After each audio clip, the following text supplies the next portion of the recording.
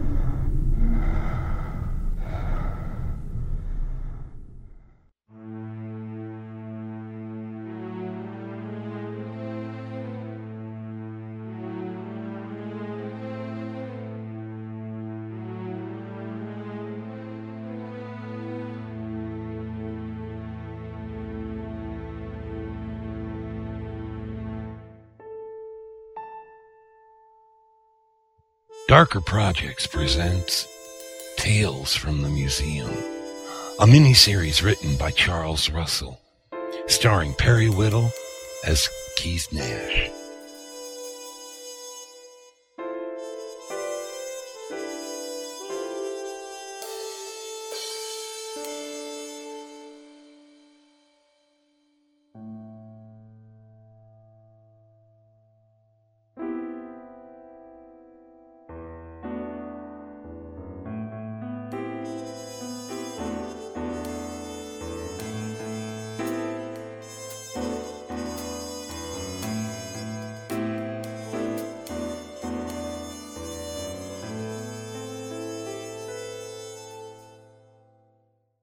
It was almost quitting time at the museum.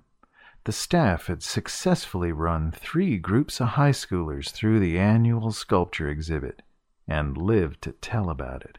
I was just about to leave my office when someone started banging on my door. Nash, get downstairs fast. Something is wrong with one of the grad systems. What? Hurry, man. I have to get something out of my office. Stein is the museum's herpetologist, the snake guy. He's one of those small-framed men who never lose their composure. That alone was enough to get me moving. I hit the stairs and ran down to the first floor. There was a group of people at the door to the staff lounge. I muscled my way through them and into the lounge. There on the couch lay Harry. He was one of the grad assistants who helped staff this place. He wasn't moving, and his flesh was a sickly pallor. Nash, did you see Dr. Stein? Just now, he was running toward his office. What happened here? We found him passed out in the vestibule. This note was on the floor next to him. He has been injected with snake venom. He dies if you do not meet our demands. Do not alert the police or the hospital. We will contact you. Argus. Let me through. Let me through, I say. Nash, roll his sleeve up. What is that, Doc? This is a broad-spectrum anti-venom. I always keep a couple vials of it in my cooler. Sorry, my boy. I know that hurts. I've never been good at giving shots. Someone really needs to start talking to me. We found him in the lobby with that note. We dragged him in here. That's about where you came in. Well, that clears everything up. Casey? Hello, Regional Museum. Right. Please hold. I'm putting you on the speaker. Who is in charge? Dr. Helene Mancuso. I'm the senior staff person present. To whom am I speaking? My name is Argus. I trust you found the young man. We did. What did you do to him? Your friend has been injected with distilled cobra venom. The red cobra, to be precise. He has at most 4 hours to live. To his credit, he put up quite a struggle. If that's true about the red cobra venom, he's right. Maybe 4 hours at the outside. Be assured it is the truth. The only stores of that rather unique antivenom are in New York City and New Delhi. And the vial I'm holding now. What do you want? We want the Dambala spear. The what? Please, do not insult me. I'm on it. We will make contact with you in 1/2 hour with further instructions. Make no mistake, we are dedicatedly serious in this pursuit. Your friend's life is in the balance. Doc? The red cobra is a very rare species, found only on Madagascar. The venom is a very particularly nasty neurotoxin. The anti-venom that I administrate won't even slow it down. As far as Dambala goes, those who practice voodoo believe that Dambala and Avito were the two serpents that created the world. Voodoo. He's a world religion student at the university. He's doing a comparative paper on various belief structures. Was voodoo one of the comparisons? I don't know. Found it. Casey laid it on the table. It was a 7-foot-long shaft of dark, stained wood. At one end was a wicked-looking spearhead, complete with a very businesslike razor-sharp edge and a wicked-looking jagged edge. Halfway along its length, a metal snake began to wrap itself around the staff. And at the top end, the serpent held a globe in its fangs. The spearhead and the snake were both gold-plated. Is it an artifact? No, Mom, it's a part of the sculpture exhibit. This is a work by Sam Awido of Kenya. It's not entitled Dambala Spear, by the way. It's called Symbolicis. It represents the proud warriors being enslaved and slavery swallowing their world. How do you know that? It's on the display card. So, what we have is a piece of modern art, a poisoned intern, and a mysterious voice on the phone. Can't wait to see what he wants when he calls back.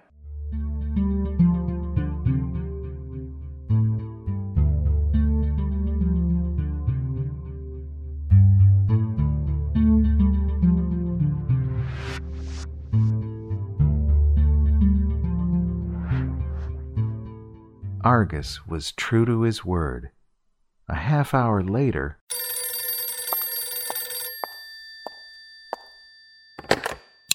Dr. Mancuso, do you have the object? We do. Excellent. Bring it to the corner of 10th and Depot Street. We will take possession there. You will come alone. I don't think so. Who speaks? The name's Nash. Keith Nash. I'm the museum's special services coordinator. There's no way Dr. Mancuso is coming alone. Besides, we both know you won't be alone, right? Of course not. 20 minutes, Doctor. Don't be late.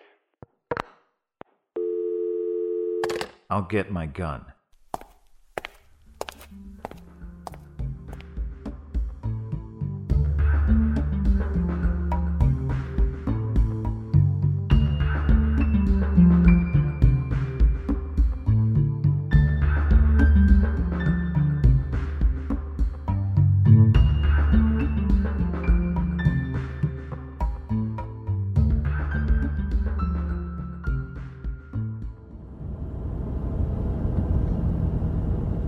There it is. 10th and Depot. Park right here. What a charming neighbourhood. The old warehouse district. When I was a cop, we hardly ever patrolled through here. Is that your subtle way of reminding me that we're on our own? Basically. Well, it wasn't reassuring. Just wonder how long we'll have to wait. Not long. A couple of seconds. How do you know? 'Cause 3 cars just came around the corner. No headlights, and they're coming this way. They knew what they were doing. 1 car parked in front of us, 1 behind, the other beside us. We were boxed in. 2 men climbed out of the front car and took up clear firing positions. I didn't see any firearms, but I didn't doubt for a second that there were any. My own piece was in my coat pocket. In my rearview mirror, I saw a door open on the rear vehicle. I could see a tall form walking towards us. Nash? Keep your hands where they can see them. You got the spear ready? It's in the back seat.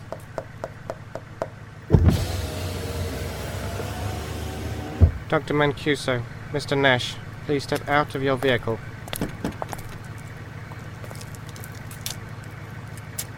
Now, where is the spear? Argus was a tall man with pale skin. He and the goons were dressed in black clothing. His skeletal fingers were long and bony. In back. Where's the anti-venom? I have it here. Argus motioned to one of his goons.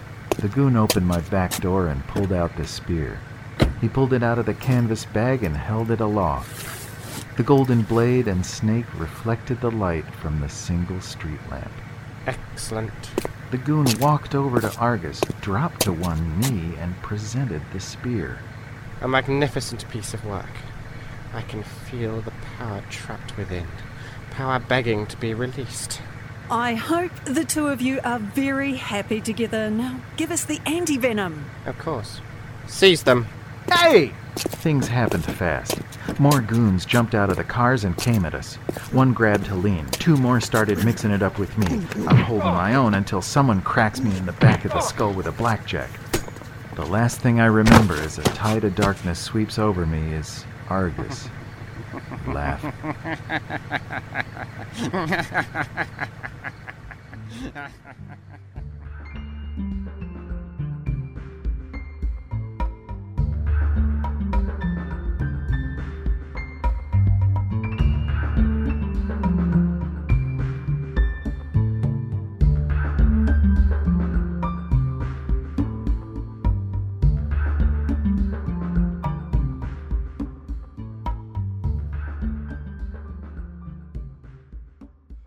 I have no idea how long I was out.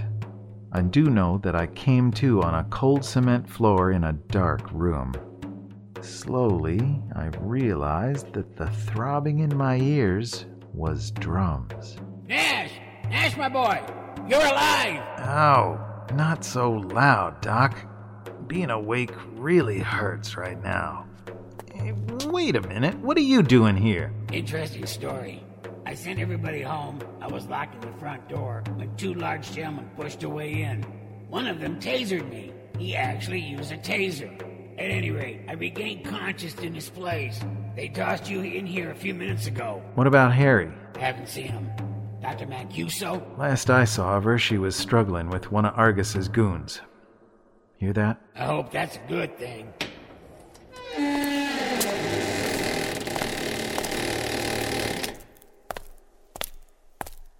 Gentlemen, welcome to our lair. The lair of the serpent. Where's Dr. Mancuso? You will be joining her momentarily. In the meantime, follow me. And if we choose not to? That would be most unfortunate for Dr. Mancuso. So we followed. Argus led us down a long, narrow, and dimly lit corridor. We stopped at a heavy-looking wooden door. We entered a wide, octagonal room. The walls were covered by black drapes. The floor was painted a blood red. The place was lit by a series of candelabras. There were maybe 20 people standing around a central altar. These people were all dressed in hooded black robes that hid their features. I couldn't see what was on the altar. One of Argus's goons walked up behind me and clamped a hand on my shoulder. I could feel the muzzle of something in the small of my back. Listen carefully, both of you. Maxime here is armed. If either of you try to disrupt this service, he will shoot you. With your pistol, Mr. Nash. We get it.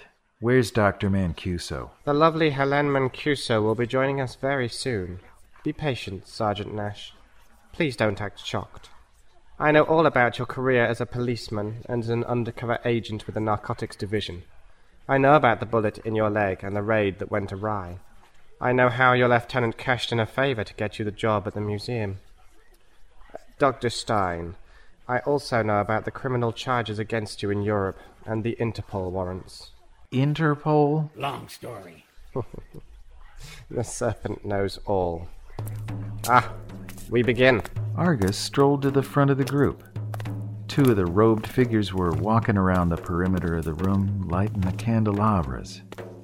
A disturbing thought had just come to me. Hey, Doc, about your Interpol situation. Not now, Nash. Did Harry know about it? I may have mentioned it to him. Why? Doc, we've been played. Harry was in on this. What? Think about it. He hooks up with these people working on that paper. They convert him. They want that spear. He can't get it out. They can't break in to steal it. But they can cook up a game where Stupid here brings it out to him. How else could Argus have known about us? I bet that Harry's under one of these robes right now. So, what do we do? I don't know. Seekers of knowledge, followers of the path, tonight is truly a milestone for our sect. Tonight we welcome into the body of the serpent our newest acolyte. We also offer sustenance to the serpent. Bring forth the blood sacrifice. To our left, the curtains parted. Helene Mancuso walked out. She was between two of Argus's goons. Her eyes looked glazed and her steps were shaky. Drugged, maybe. Bring forth the serpent. Nash! Two more of the robed figures entered. Between them, they carried a large wooden box. Helene was laid down on the altar. The box was placed near her. Maxime, behind me, prodded me with the pistol. We stepped closer, right to the edge of the altar. We summon the serpent. He took the lid off the box. He struck the box 3 times with the side of the spearhead. Then he jumped back. Something was moving in the darkness of the box. Come. Come and feed. A large serpentine head appeared. A huge rust-colored snake was crawling out of the box. I assumed this was the Red Cobra. Hey, Doc. Yes? In case this doesn't work, nice knowing you. I spun and grabbed Maxime's gun hand. I twisted it to the side and hit him hard on his jaw. The goon staggered back, knocking one of the candelabras against the drapes. He dropped the pistol. The drapes began to smolder, then caught flame. The goon scrambled to his feet and charged at me. I was able to grab him, shift him, and flip him onto the altar between Helene and the cobra. The snake spread its hood and sank its fangs into it. The fire was spreading fast, and the people in robes were running towards the 2 exits. I scooped up my piece and brought it to bear on where Argus had been standing. He was gone.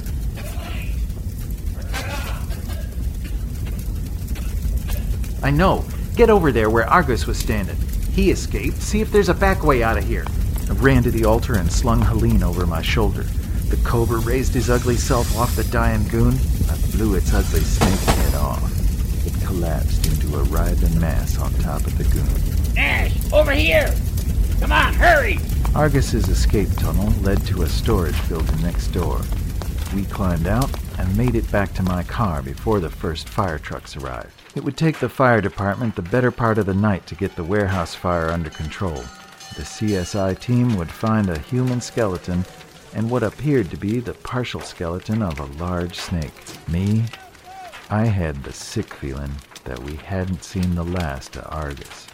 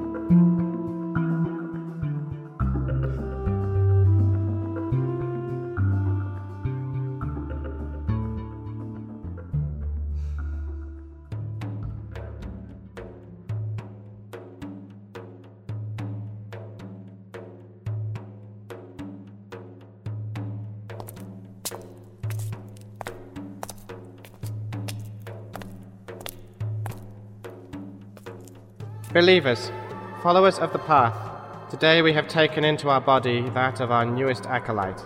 He has passed the test of the venom and has showed his loyalty by turning his back on his past life. Today we have recovered the sacred piece forged by the infidel Awido. Now its strength and its symbol belong to us. However, now our existence is known and enemies have been made, especially one. Our new acolyte informs us that the man named Nash can be very dangerous to us. A man to be reckoned with. Our plans are too far along to halt our mission. In 1 week we will have acolytes in the mayor's office and among the commissioners. This city will belong to us. Our enemies will be removed. But first we will watch these museum people. Then we decide. Hail the serpent!